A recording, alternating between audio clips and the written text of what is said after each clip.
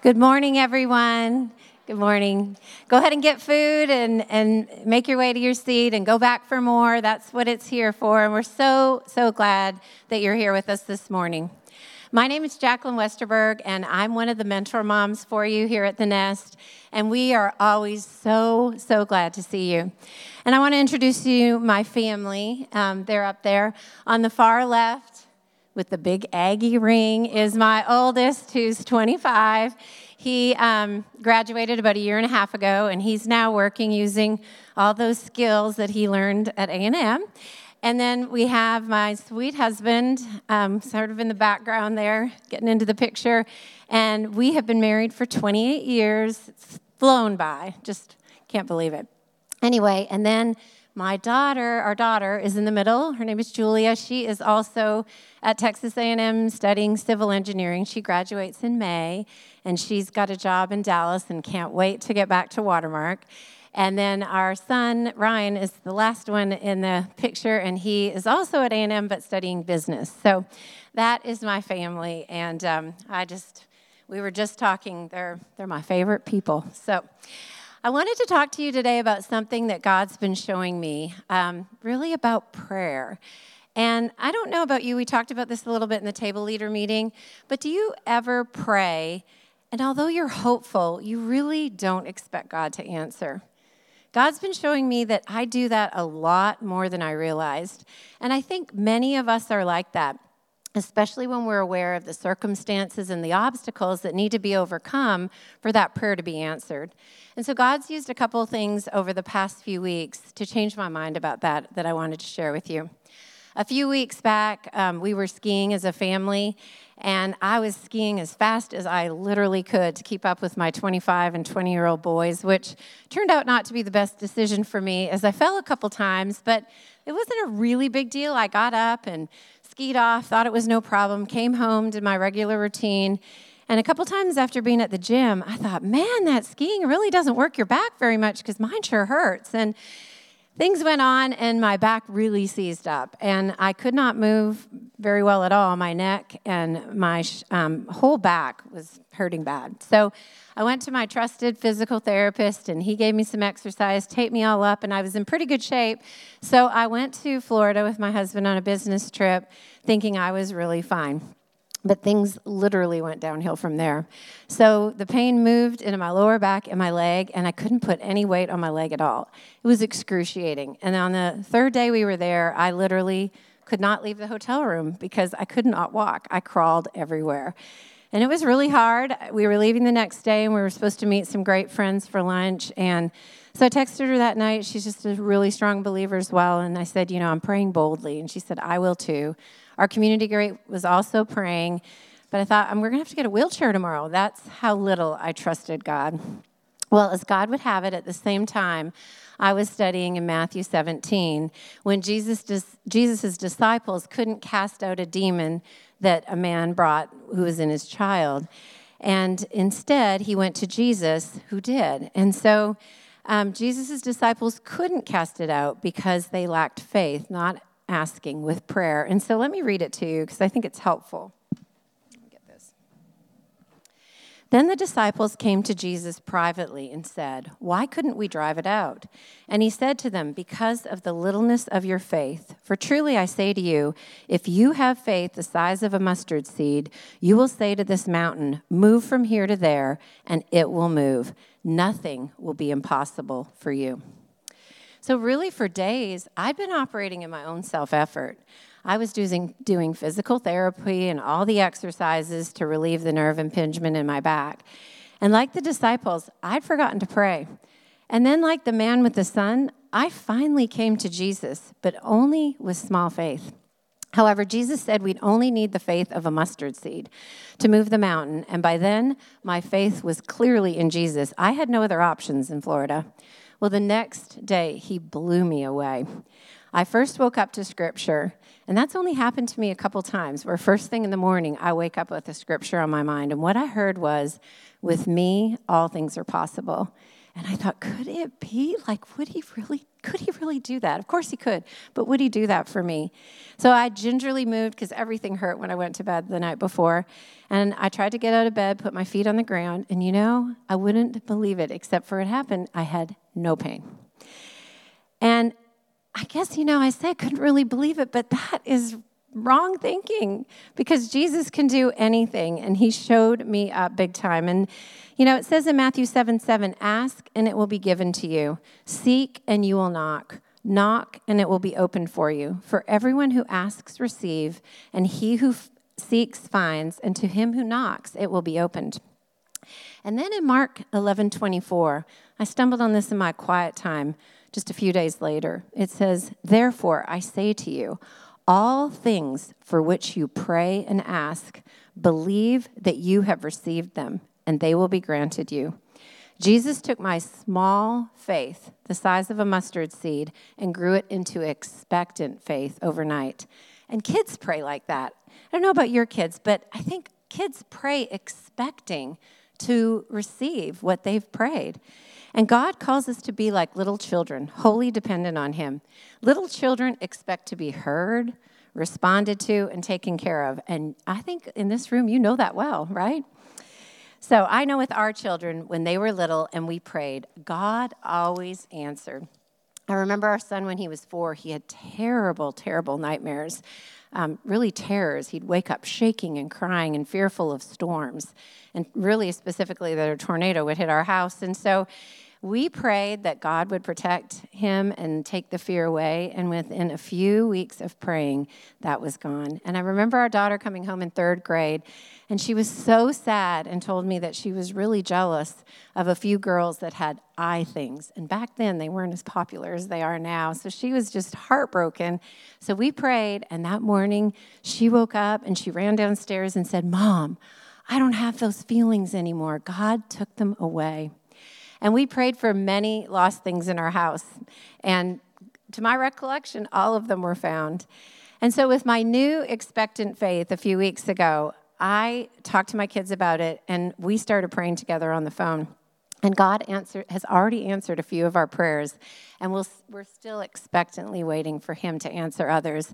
And I want to share one of them because it's a cute one, but it's also surprising. So the first opportunity came up when our daughter lost her AirPod Pro that she got for Christmas, just one. And she lost it in the big engineering building at A&M, which is really big and, just hard to imagine that she'd ever find it. So she reported it lost on her phone, and it kind of went dark. And then we prayed, and literally within hours, 2 days later, it pops up on her phone. It's in the engineering building. It's repowered. And so then it moved across the street to a small restaurant, and that God used to get her faith going, because then she thought, I'm going to go to that small restaurant and ping my AirPod, and I will be able to find it. So she went on her way, and by the time she got over to near the restaurant, it had moved back to the big engineering building. But God had given her boldness. She said to me later that she knew she was going to find it. So she went into the building and asked 2 large groups of people that were kind of congregated along the stairs. There's a big, wide stairwell. And they both said no, they hadn't seen it or found it. But moments later, when she was still searching, one of the boys from the group of boys came up and said, is this your AirPod Pro? And she found it, which is just amazing how God can do that. Praying and seeing God answer grows our faith. So I want to encourage you this morning to pray continually for yourself and to pray often with your kids. When you're preoccupied with something, you know how our mommy brains go. We're thinking about something, we're with our kids, but we're not really with our kids. Tell them about it. Tell them what's going on in your head, and then ask them to pray with you about it, and then tell them how God answers. When they're struggling in school or at home with a sibling or with a friend, pray about it, and then expect God to answer. Watch him and see him work. If we don't, we miss him, and we miss the opportunity to grow our faith and theirs. And I say keep it simple. I know most of your kids are little, and I'll say for, at least with my boys, as they got bigger, fewer words were better. And so I use a little ABC thing, which A is acknowledge the situation, acknowledge what's happened when, you're starting to pray. B, bring God in, bring in an attribute of God that's particular to that situation. And C, communicate hope. Let them know, pray that God will answer, pray expectantly for them and with them for God to do it. God is not a genie in a bottle. He's better. He is the God of the universe. He is sovereign over all things. He knows you and he knows your children. He created them and has a specific plan for each one. And his plan is always better than ours. His timing's not ours, and often we have to wait a long time for prayers to be answered, but pray expectantly because he promises he will answer. You'll be amazed how he answers you beyond what you expected or imagined, like he has for me lately with very small faith. So I just want to encourage you that this morning. And let me pray for us and pray for the morning. Heavenly Father, we do praise you. You are sovereign over all things, and you are a good, good Father, a giver of all good gifts. And Lord, I thank you for the gift of your people who are gathered here today and here to listen to you through others, Lord. I pray for Jenny as she comes up to speak to these women that you would give her your words and that your words would penetrate each heart here. You know our circumstances. You know us better than we know ourselves. So speak to each sweet mom that's here. Encourage her, guide her, and lead her. And would we take what we learn here and apply it for your glory and our best? It's in Jesus' name we pray. Amen. Well, good morning. I'm so glad to see everybody here, and I am so glad to welcome our speaker for today. You may have heard of her. Her name is Jenny Allen.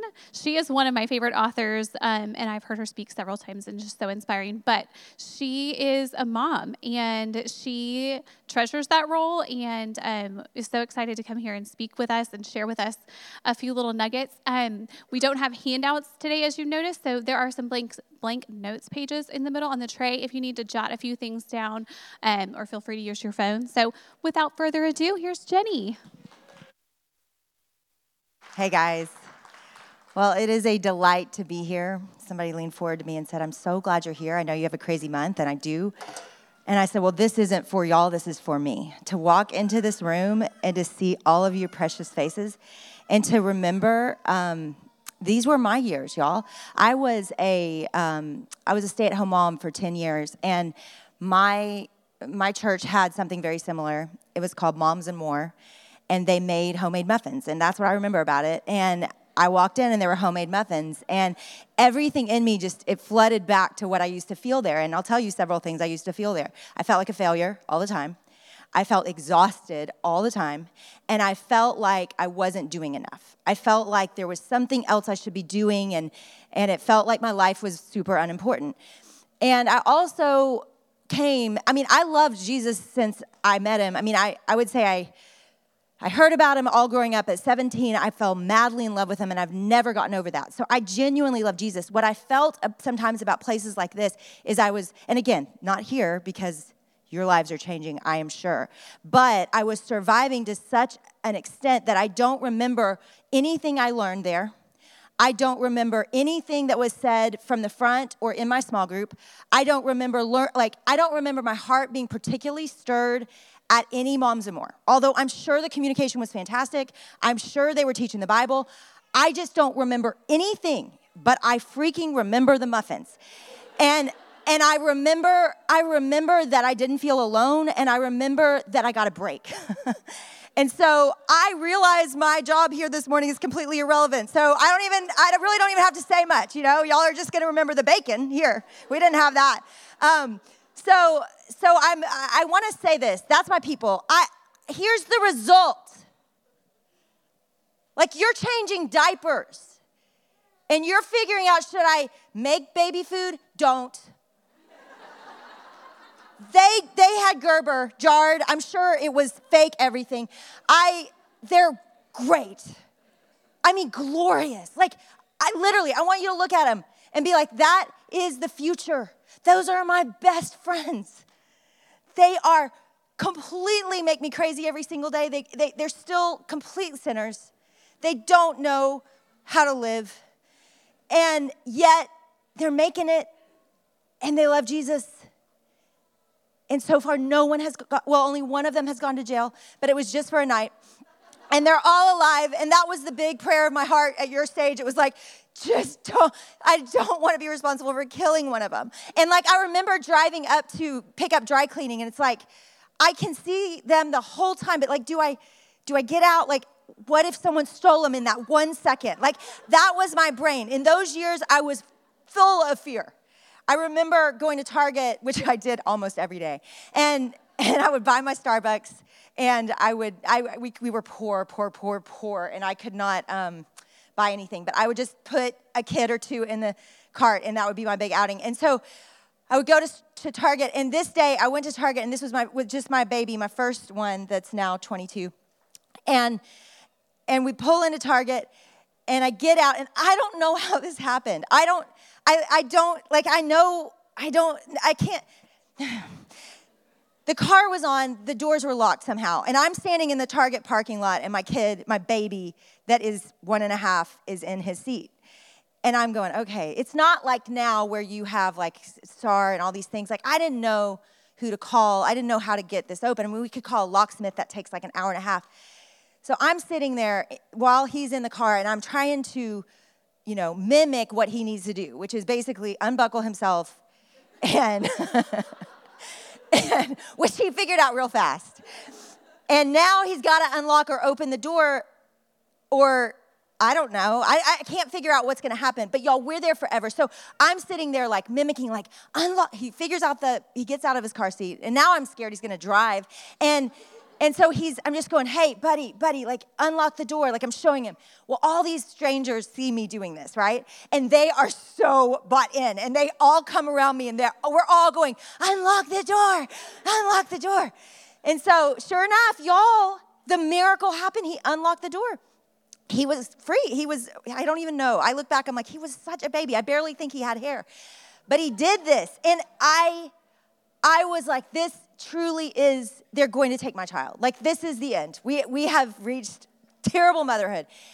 And where I want to start today is that there is a sense in this room, I would imagine, that there are ways to really mess this up.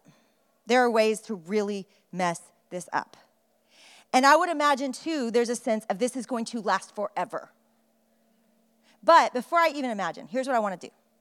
I want you, in one sentence, to think what's the greatest fear or struggle you're facing in this stage right now.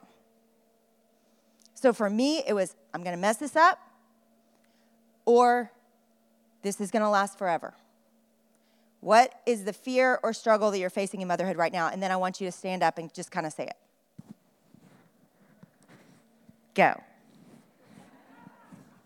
Just go with the first one that comes to mind. Don't overthink it, y'all. Okay. Okay. What are you afraid of in that?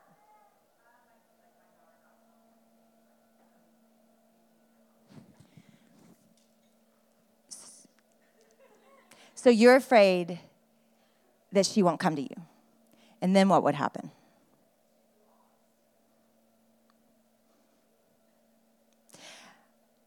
Okay, keep going. That's good. Yeah. And then what happens? What? What happens if you're not enough? Because I think we say all these lies and we all feel them, but what happens if you're not enough? What's the fear? They'll be screwed up. That's right. That's the fear. I mean, I think that's the fear to that one. Okay. That they won't be saved. What else? Right. Yeah. No, I remember, like, I felt like I had to give the Heimlich anytime a kid was like chewing on a Cheerio, and they have holes in them, But I was like, they're choking. And my sisters to this day are like, Jenny, you really need to chill when our kids are eating. Like, I have something about a kid choking. I am ready with the Heimlich anytime, y'all. Okay, what else?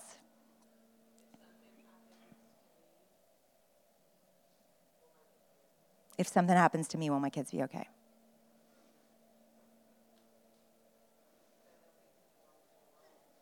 Yeah, lots of fears about your kids. So, okay, what are the fears you have for yourself in this season? I don't want to mess up. I don't know what I'm doing. So those presume that you somewhat think you are messing up, right? That's why that fear is there, because there's kind of a voice, right, that's always saying something. You are messing. There's something in us that is a narrative that's playing that produces these fears, right? It's not necessarily from our parents, although we could have been handed that narrative from them, but there's something playing in our minds all the time. What is that thing? And if you can name it, it will sure help you this morning.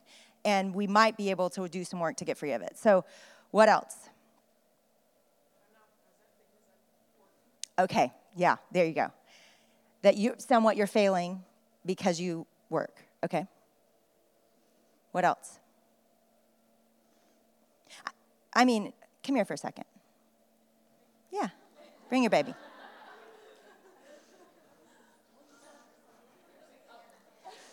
Okay, what we're about to do here is about to already make me cry. I want y'all to tell me what you see. I want you to tell me what you see.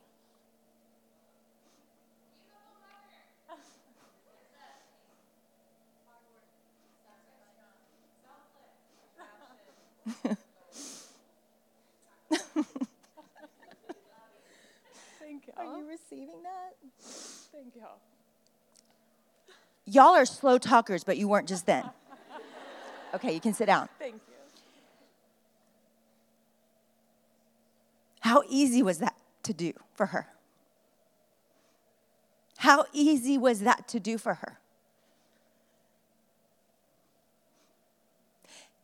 And we live in our heads all the time with these lies. We beat ourselves up minute after minute, day after day, and we barely say it out loud, and yet that's the running narrative in your heads. And I was praying for this room this morning, and the picture that I saw was that God built a bubble here. I believe it. I'm going to sound uber charismatic here. I used to think this stuff was crazy, but then I experienced spiritual warfare, and I got crazy on the other side. I was like, okay, we need some protection. So my husband almost died this year. My son almost died this year. We have had crazy spiritual attack in our home. My brother-in-law believes he's Presbyterian, y'all. He's not crazy. And he comes in the house. He's like, we need to anoint your house with oil. So he goes over every door. We all sit there and beg God. We're like, God, please protect our home. Like, it feels like there's attack in our home. We put oil over every door. Y'all, something shifted. It was olive oil, y'all. It wasn't even like any kind of special oil, but we put that olive oil in, and I think about it all the time, because this is what I feel, is when I'm in that house. Now, I know this might have been true before we put olive oil over the door, but we somewhat claim the authority of Christ over our home in that prayer gathering with our small group. We placed it over our home, and there was a sense of God's protection is here. So not here, devil. You don't get to fight for us here. Here, there is safety. Now, what I pictured when I prayed for you this morning were those crosses. I pictured the church, and I thought, I've rarely ever believed lies in this place. When I'm here on a Sunday morning, when I'm here having small group, when I'm having coffee down here, I've rarely believed lies in this place. I'm not saying I've never done it, but I can't think of a time that I felt in bondage in the room. And so what I pictured when I prayed for you this morning was this protective bubble with like olive oil crosses at the door. And what would happen in the bubble, because I cannot help you on the way to the car, right? Like, I don't know what's going to happen out there. But right here, we're under the dominion of God. Now, we're always under the dominion of God. That's true. But there are certain places where his authority is such that there's no getting in. Like, the enemy's not going to come in here. So that means we're having a private meeting and the devils are outside. I know, this is crazy. Y'all were like, we just came for muffins. But if you're in bondage and you're my people, I walk in, I'm like, y'all are my people. Like, I remember this like it was yesterday. And I remember what the enemy was doing in my head. Then who would I be to not fight for you like this? Like, that would just be rude. And plus, it's what God told me to say. So I'm just going to do what he said. But when I look at this room and I see this bubble and this protective place to do business, then this is what I want to do. I want to talk about how we fight the lies that you are believing every single day. Because there are lies that will not steal you away to hell. They will not cause you to lose your salvation because it's not possible. But there are lies that will ruin your motherhood. They will ruin your joy in it. And I'm not saying ruin your kids. God's good. He loves them more than you. He somehow gets them through and they don't, they're only mildly screwed up. So somehow they're going to be okay. But you're not okay. And you're not free.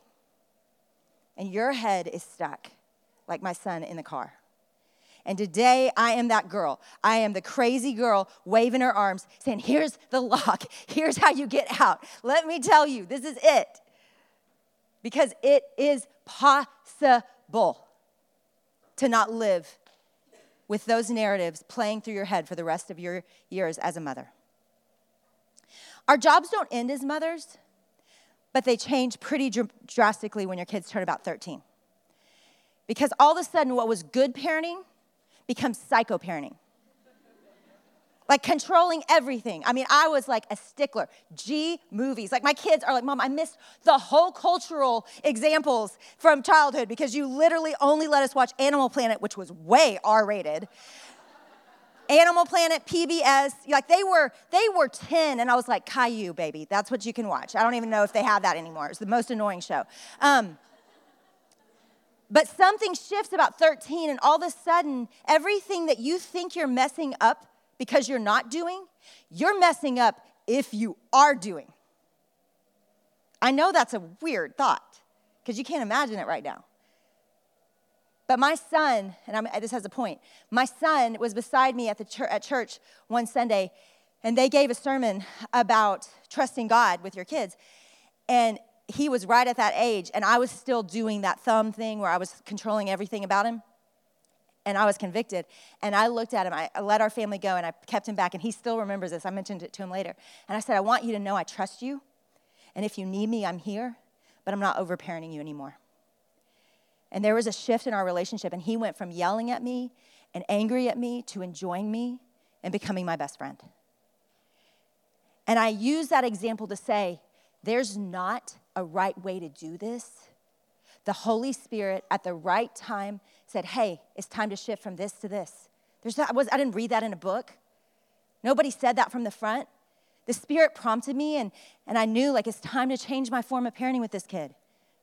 I have a 13-year-old right now. We're not about to let the thumb up, y'all. That's just that kid. He's not getting the thumb up. But he will when it's time. And the Spirit will show us that. There's not a right way to do this. You follow God. There's a verse, seek ye first the kingdom of God, and all these things will be added to you. This is how it goes. Seek ye first the kingdom of God, and all these things will be added to you. You'll know how to parent. You'll know what to do. Now, I just took one lie in your head and said, why don't we flip it and look at it different? It's called perspective. It's biblical perspective. We have the Holy Spirit of God in us. Powerful thought. He's helping us disciple our kids. Powerful thought. And every one of your kids is going to need different things at different stages. So isn't it handy that he put a helper inside of us, the Word of God in our hand, and we know what to do, and that's how we go. So here's what I know, I don't think the war for your kids you can carry, but the war for your mind, you can. The war for your kids you cannot carry. That is God's. But the war for your own mind you can. And I am not saying you don't fight for them in prayer. I'm saying you don't carry that. because we don't totally have authority over our kids' behaviors. Has anyone noticed that yet? And so there's a great freedom in saying, you know what, God, every day, here they are again. What do you want me to do? Here they are. Here's a problem again. What do you want me to do? I'm going to flip back and forth through a few scriptures today, but my main aim, I do not want you to miss it, is that you walk out of here more free. That you walk out of here recognizing this verse to be true. 2 Timothy 1:7, for God has not given you a spirit of fear. And I know many of you have heard this verse, but he has given you a spirit of power, love, and self-control. Self-discipline, another verse says, or another translation. Power, love, and self-control. Volition, the ability to affect change in your life, in your own life, and in the world around you. Power, love, and self-control. It's very different than the spirit of fear. So the expectation is, I don't believe in this room because I believe the power of God rests in this room and you are protected from the enemy in this room. But when you walk outside and you go back to doing your dishes and you go back to changing diapers, I promise you there's going to be a sense of fear somehow in your mind that enters, right? A spirit of fear. So what you've got to know is there are two princes, right? The prince of peace and the prince of this world. Interesting. That means that the prince of this world has been given some authority by God to have power and to cause trouble. So he's been given some power on earth. So what you'll experience is you'll be doing your everyday menial tasks that you feel like are menial but really produce awesome humans. And you're going to be doing those things, and there's going to be whispers and there's going to be lies. How do I know this? Because we have an enemy, and what does he do? John 8, he lies. John 8 says this, and it's troubling. It says this, why do you not understand what I say? Is it because you cannot bear to hear my word? You are of your father the devil, and your will is to do your father's desires. He was a murderer from the beginning and does not stand in the truth, because there is no truth in him. When he lies, he speaks out of his own character, for he is a liar and the father of lies. So 5 different ways Jesus says the same thing of the devil. He says he is a liar. He is where do you believe lies? No, in your body, where do you believe lies? In your mind. So the greatest war is happening there, especially in motherhood. The greatest war is happening in your mind, and the enemy, it says, Jesus is clear about, he's going to whisper lies. Now, interesting that he says this because he's actually not necessarily telling unbelievers that, because they are slaves to their sin. They're not able to change their minds. What the power of a Christian is able to do is to change their mind. We're able to do that. So he's saying this to Christians. He's not Christians at the time because it was pre his death, but believers, followers. He's saying this to disciples. So he's saying, hey, I need you to know something. The enemy's going to lie to you. And why do I say it like this? Why am I so intense right now? Why am I not just going with the muffins and the bacon and just being like a sweet nest? Because there are enemies coming for you. And they're going to come while you're doing dishes. And they're going to come. I remember specifically when my kids were young, I was doing dishes. I keep saying this because this is where I spent a lot of my life then. And I was doing dishes, and I remember I had this big farm sink, so there could fit so many before we had to go in the dishwasher. And there were so many dishes. And so I'm figuring out, okay, Lord, am I so anxious that I need medicine? Am I so anxious that I need counseling? I don't know. I only know my own mind. I don't know where we are. I don't know if that's where we are, but I need you to help me and to show me. And I remember praying and saying, Lord, I'm not sleeping. I'm waking up every night. I don't know what's wrong. And I was completely believing lies. If I look back at that season of my life, and I never said them out loud, and nobody ever fixed them. Nobody was able to put the truth over them, because unlike what you just did, I never just even said them. Because if I got time to even think how I was doing, I could barely even muster up how I was doing. I remember people would say to you, how are you? And I knew inside I'm a complete disaster, but if I say that, I'll have to tell them why. And I don't know. I don't know why. Like, I'm too tired to even know what's wrong. But all that while, I stayed believing lies. And so I don't want to make this complicated for you. Like, this doesn't have to be complicated. You are believing lies. Let me just say it. Because, what's your name? Hannah. When Hannah came up here, did you speak the truth? Did you lie? Do you think what is true of Hannah is not true of you? Yes or no? What you saw in Hannah with her baby up here, do you think it's true of you? You got to talk back to me. Do you think it's true? Because if it's true, all the crud you said before Hannah came up here, then maybe it's not true. Maybe it's not true. So this is what I want you to do. We're going to take a little break. Y'all are going to share. Yeah, you're going to share something hard and deep. You ready? You're going to share something hard and deep, and the reason you're going to do it is because it might set you free. And it's worth it. So what I want you to do is I want you to say out loud the worst lie you're believing. And here's the thing. Here's the problem. Most lies have a little truth in them, right? If they didn't have a little truth in them, the devil wouldn't be so good. He starts with something with Adam and Eve. He starts with a little bit of truth. God did say, don't eat of that, didn't he? He said, God said, don't eat of that. He starts with just like, yeah, a little bit of truth. God did say this. But there's a sense that in that little bit of truth isn't so scary. If you believed the little bit of truth, like, I don't really measure up. I can't do this alone. And you could say that. Maybe you could believe the whole truth, which is, that's okay. God doesn't need you. Like, we could do the work of it. But what devil does is he takes a little truth and he wraps it with such a hairball that it feels like I can never, ever get this untangled. And God says, no, yes, you have stuff. Yes, but I'm good at untangling. We can do this. So I want you to say the hairball. I don't want you to say the little truth. I want you to say the hairball. What is the hairball that you're like, I have had this thought in my head since I was 12. This thought. And I don't think it can be fixed. And I know y'all are good at table discussions. I actually just want you to turn to one other person. I don't want you to do this to the whole table. Just turn to one other person. And if it's an odd number, then 3 of you can be together. And I'm going to give you about 10 minutes. And I want you to share what that hairball is for you. What is that lie that has grown?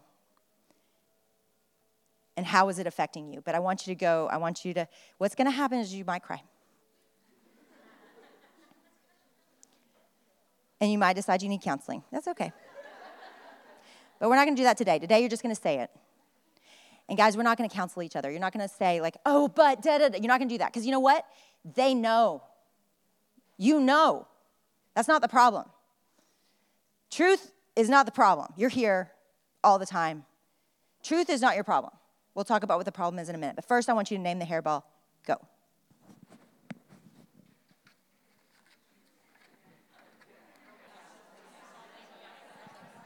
Okay. I want to save more of our time for the next breakout, which is going to be way happier. How has the devil been doing at his job? Really well, right? He's good at this, yeah. So he's a good liar. He's effective. If he wasn't good at it, we would not believe them. So you all were loud, so I'm guessing unless you all skip the question, there are things that you're believing that are not true. What did it feel like to say those things out loud? And I want you to talk about what it felt like, even just right now. What do you feel having said those things out loud? Free. Oh, that was 10 minutes. Go ahead. Free. Wow, good answer. Okay, go ahead. Makes me happy. Lighter. Not alone. Relief. Peace. Understood. What else? Able. Okay, now I want you to, if you can, I know some of you are a little far. If you can, I want you to reach out and I want you to touch the person behind you. I want you to put your hand on their back. Yep. Now I want you to go like this. And just rub their shoulders for a second.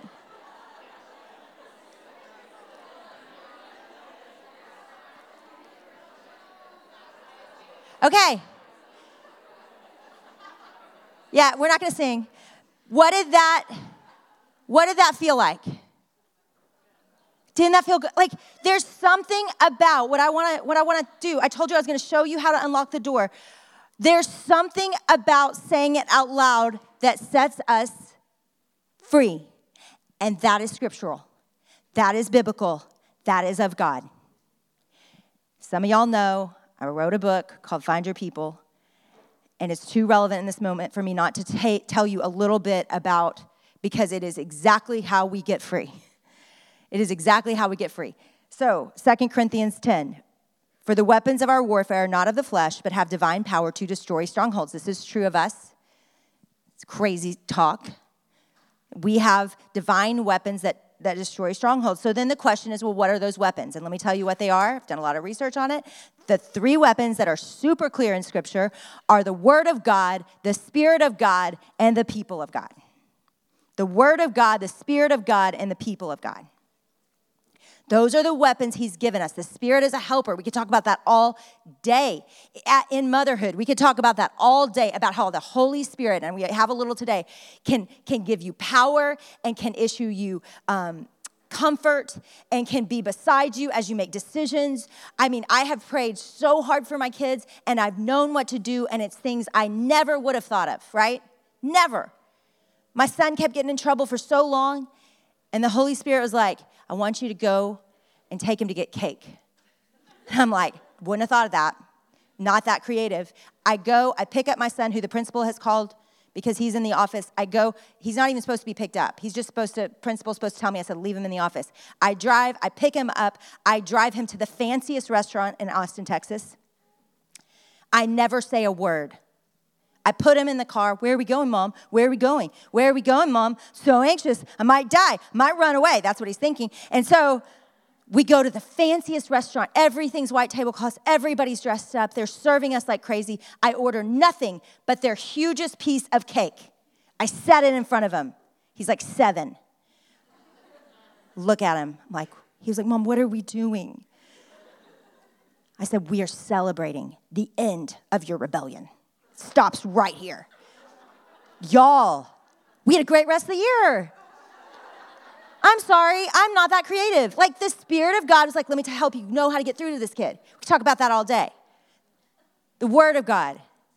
I mean, y'all, we can talk about this all day. Are you kidding? Every time I put my nose in this thing, let me tell you, this is why I love the supernatural nature of God, because he tells us to do things that don't make sense. And so we don't want to do them because we think, how is this going to help? Why would it help? How does belonging to a church help? Why do we have to become a member? How does that help? Why do we have to spend time reading the Word? It feels mundane, and I'm doing mundane all day. Like, how does it help?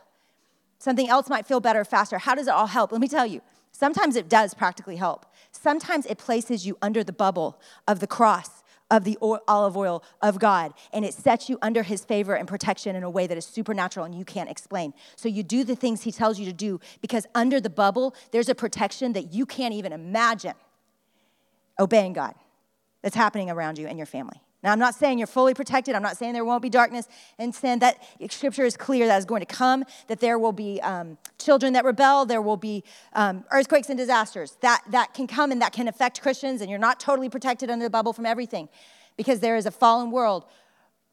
But you won't believe when you get to heaven how much you were protected from. Just by obeying him, the Word of God. Placing yourself under the authority and the Word of God so you know what it looks like to stay under the bubble.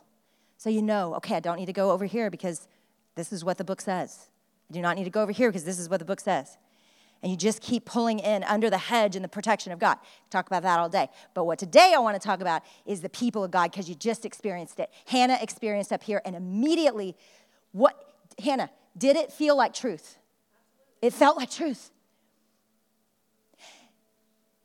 Something about each other, fighting for each other to believe God helps. There is a supernatural power to the people of God fighting for you. Let me read to you out of Hebrews 10. It says, this is Hebrews 10, 4 and 5. And it says this. It says, I don't have to even look it up. I know it. Encourage each other as long as it is called today, so that you will not be hardened by sin's deceitfulness. So there's a deceitfulness fighting for you, right? Again, using another word for lies. He's fighting for you. There's a deceitfulness fighting for you. And what will the deceitfulness do at the end of that verse? What does it say? It will do what? What is the cause or effect of the sin's deceitfulness? Hardened heart. It will harden your heart. That is its goal, to harden your heart. Now, I want you to imagine motherhood, and if you're married, being married, if you have friends, being friends, and I want you to imagine those relationships, and on the other side of that, you have hardened hearts. Not your heart's hardened. I'm saying you're dealing with somebody whose heart is hardened. What does that feel like? I'm sure you have experienced that with your kids if they're old enough, your husband if you're married, or friendships at certain times when they've walked away from God or just been hard of heart. I'm not even talking about massively walking away from God. He said, if we don't encourage each other every day, this is what happens to us. So you go through a really dark season and you feel isolated and you're alone and your heart gets hard or somebody else's heart gets hard. What does it feel like to connect with them? What are those words? Distant, disconnected, cold. Think about touching the other person's back. Think about that connection, that physical. Think about saying the words and being even maybe a little nervous to say them and what you saw in return. Was it hard? Was it cold? Was it disconnected? No. I watched your faces. I sat up here and was delighted over you sharing hard things because you all were like your faces were warm and tender and supportive and empathetic. Guys, this is how we fight the devil. And it is also the way that we will be taken down. If our hearts are hard, we will isolate and we will get disconnected. But if we are hard and disconnected, we will also isolate. It is a chicken and an egg. It is we have to come together and encourage each other as long as it is called today. That's what it says. Now let me talk about the first part of the verse. The word encourage, it means to stir up courage. We think of it as compliments. What just happened in Hannah, I promise you, courage was stirred up in her. Courage to fight the devil, courage to fight the lies, courage to love better, courage to go and to recognize hey, I don't think that's of God. Because what you heard today, it sounded like God, right? It felt like God, it felt true. And what all of you said prior to that, it felt cold and hard and empty. It was sin's deceitfulness. It's a weird thing to sit up here because I see where this is going and you see where this is going, which is to some degree when we believe the lies, we have given over our hearts to sin's deceitfulness.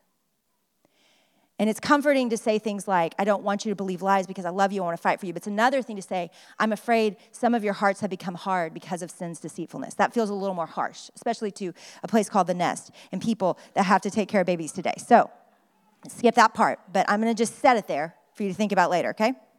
Okay, I want you to like me. But that's what that's what lies do. And the opposite of that is to meet together as long as it's called today and encourage each other as long as it is called today so that doesn't happen. So what you come here for is not the bacon, and what you come here for is not the childcare. Maybe a little bit, but mostly what you come here for is the head nodding. Mostly what you come here for is a hug. Mostly what you come here for is to say that thing out loud. Mostly what you come here for is to be known.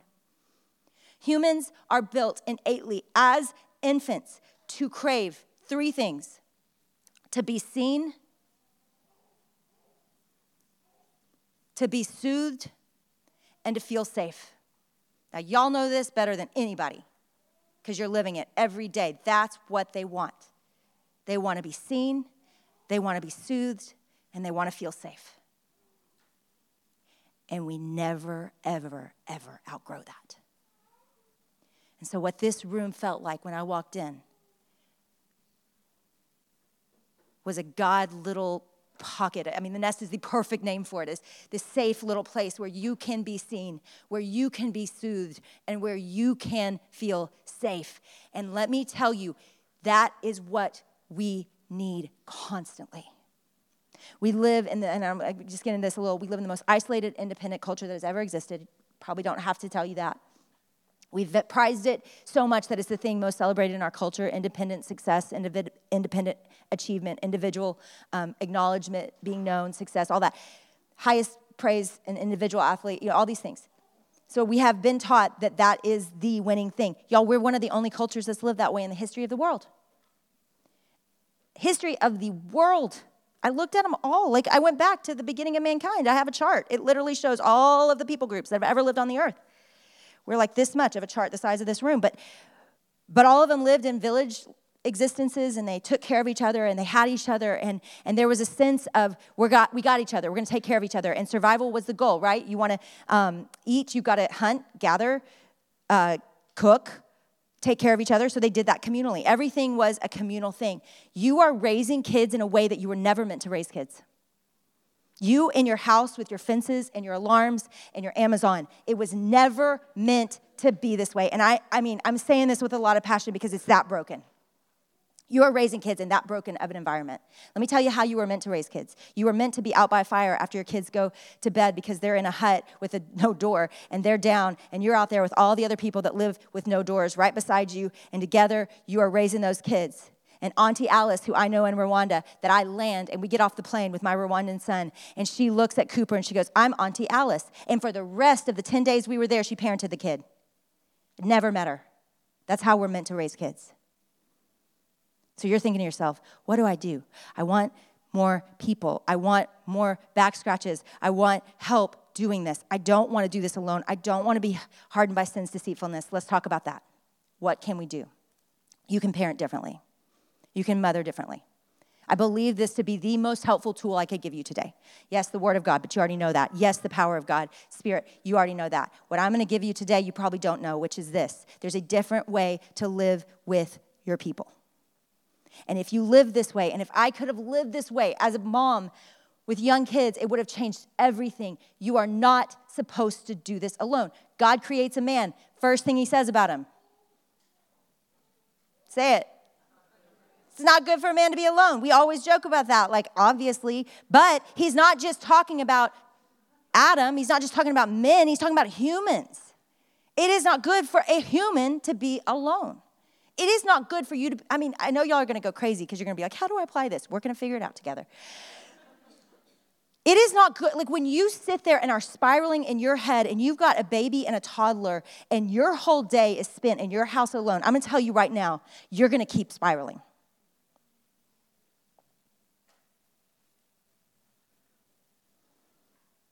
You will not walk out this door and quit believing lies unless something fundamentally changes about your life. Now, let me tell you how you're going to do it, because I was you.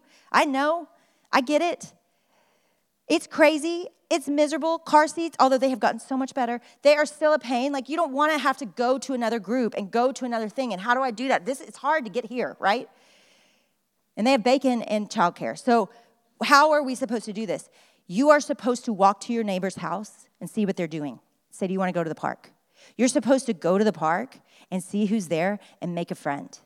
You're supposed to drop off at preschool and notice the other mothers and say, can you go get coffee? And you sprinkle in the people that are already around you all the time into your life in a deeper way, and it's there. Y'all, a village is all around you. You can have a village. In fact, it probably walked by you today on your sidewalk or in your apartment complex. It probably was here with whoever you dropped your kids off to, because do you have older women in your life? You definitely need them. It's part of your village. Helps you feel not alone. It doesn't have to be just peers. In fact, it's very recommended to have a lot of single friends in these years because they can come over after your kids are in bed really easily. Invite them over. It's not something more to do. It's noticing what you're already doing and who's already in your midst, and to do it together. Everyone is isolated. It is the greatest enemy lie right now because it's so effective. Because when you just say it out loud and you just simply hear the truth, you fought the lies and your heart's no longer hardened by sin's deceitfulness. Did you see how fast Hannah cried? I cried who? I cried before you even said anything because I knew how good it was going to be. Because you were going to say the truth over a person believing lies. And guys, we can do that as we walk. We can do that as we Costco. We can do that and if you can't if you can't get with somebody that day, you call. I did this with Callie Nixon one day. I was believing a lie. This was a while back. I was believing a lie. I was spiraling. I would typically try to say, okay, can I fight it with scripture first? Do I need to call somebody? Usually within 10 minutes, I'm like, okay, nope, I need to call somebody. Call Callie. I'm like, here's what I'm believing today. She tells me the truth. I'm free for that day. Now, I've gone through seasons of my life where that lie that was in my head for 10 minutes in the parking lot of this place a few months ago would have lasted for 18 months. We have a choice. We can pick up a phone. We can send a text. We can go to the park. We can get in the car and run an errand together with all your crazy kids. You can invite somebody over in your messy house. You can make choices that say, hey, come in because I'm struggling. Nothing will change your life faster and more easily than the people of God fighting for you. Why? Because you already know this, a lot of you. Some of you aren't believers, and I want to speak to that in a minute. But a lot of you know this book. That's not your problem. A lot of you know the power of God. You've seen it. You've experienced it in your life. You have stories about it. That's not your problem. When you're spiraling and you're stuck and you're isolated and your heart's getting hard, you need somebody to scratch your back. You need somebody to wrap you up. You need somebody to cry while you cry. You need somebody to listen and not try to fix it, but just listen. You need somebody to tell, hey, my marriage is completely falling apart, and I am a leader, and I don't know who to tell.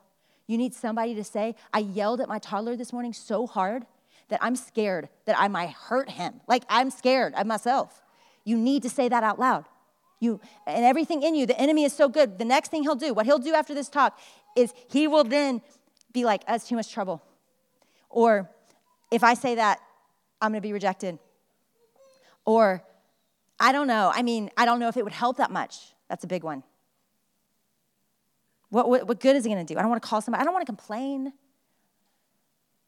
Guys, let me tell you the difference in complaining and sharing. Complaining seeks relief.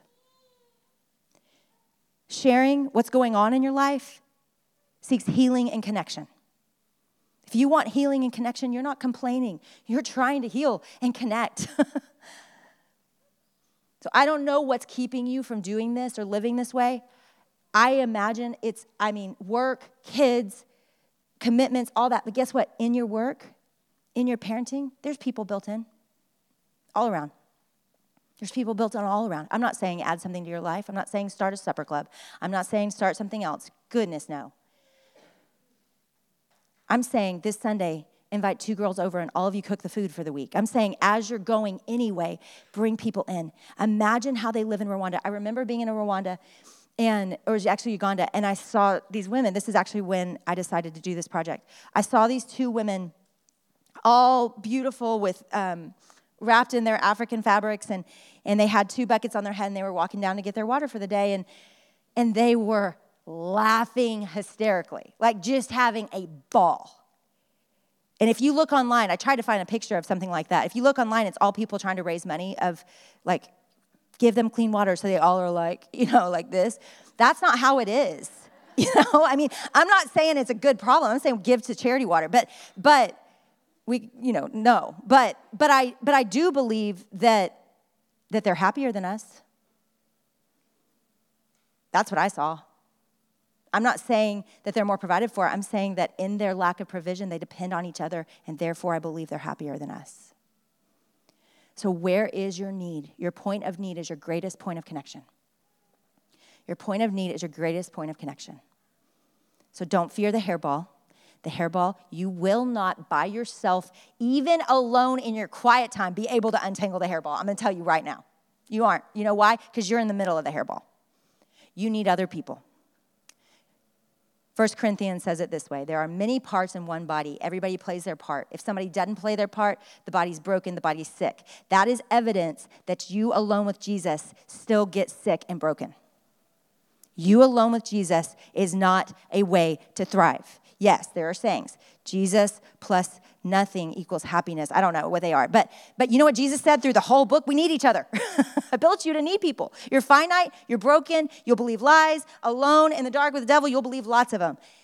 We need each other. with Christ as a center, not trying to meet each other's every need, but going to each other humbly with God as a center and saying, this is what I'm struggling with, and realizing that is how we fight the devil best, together. Word of God, Spirit of God, people of God. So God, we pray for protection. We pray for ideas. We pray for freedom. And we pray for conviction for how to do this and to live this out in our day-to-day lives, God. I can't think of a more isolated season of my life than parenting young kids. Most isolating season of my life. God, I pray you would redeem that for these women. I pray you would shift that narrative for these women, that they would look back at these years and go, oh my gosh, that was the most fun years of my life because I was connected and I needed other people and I borrowed things and I asked for help and I reached out and I had all these people in my life and we raised our kids together and I was an auntie to 10 other kids. And God, let that be true of this church. Would we be aunties to each other? Would we help co-parent? Would we help each other in our small mundane needs and our big needs? And would we do this life connected in the way that you intended, in the way that actually brings you the most glory? We love you. We trust you. We give you all these things in Jesus' name. Amen. Okay, here's what I want to do next. I want you to brainstorm this together. I want you, because you know what? How you apply this depends on your life. What does it look like? And here, before we even start, there's a piece of paper in the middle and a pen. I want you to grab it. And here's how we're going to start. And then in about 2 minutes, I'll shift you to the conversation we're going to have. But first, I want you to write down the names of all the humans you see in a given week. Do you get it? Like any humans that you see. I don't care where you see them, how you see them, just humans. Who are the humans that you see in a given week? Go. Name some of the people you see. Because y'all were writing lots of names. What? Preschool people. Teachers. Neighbors. Clients. Family. Community.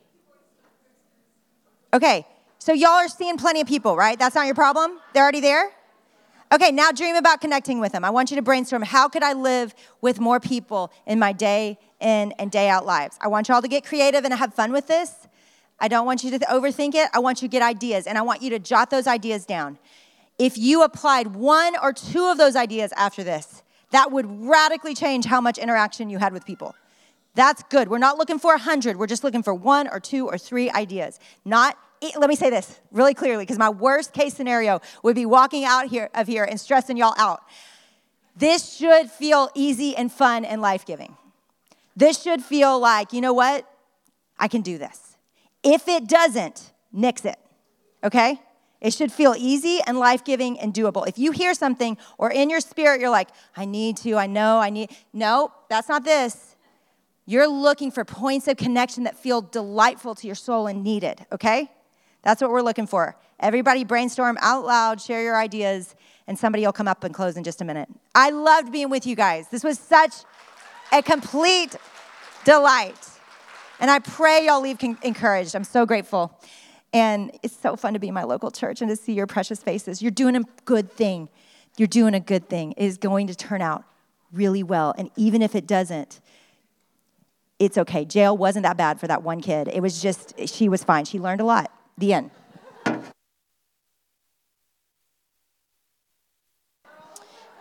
Hey, ladies. Was Jenny Allen? That's so great. What a treat to have her this morning. It was super fun. We are wrapping up our time here. You're going to have to go pick up your kids soon. So we like to always, at least for me, like to leave you guys a little time to go to the bathroom by yourself, which is a big deal in my house, okay? So did want to let you know that we're going to wrap up and you're going to need to go get your kids in about 5-ish minutes. A couple announcements that we have. Our next event is going to be pushed up due to spring breaks all over the place. So March 11th will be our next event. Mandy Cisco is speaking, which we are so excited about to have her back. If you don't know, she led the Nest and was part of the Nest team for many years. And so we're just so thankful to have her. And she's going to be speaking on hot topics, so it should be kind of spicy. So pretty pumped about that. Because it's early, please note registration opens a week from this upcoming Monday, so February 28th. And then lastly, today's talk will be recorded. We'd love for you to share it with your friends, share it with those that you are looking to connect with, kind of like what Jenny was saying, so that everybody can be on the same page and be encouraged. So anyway, we hope you guys will be at the next event, and y'all have a great week.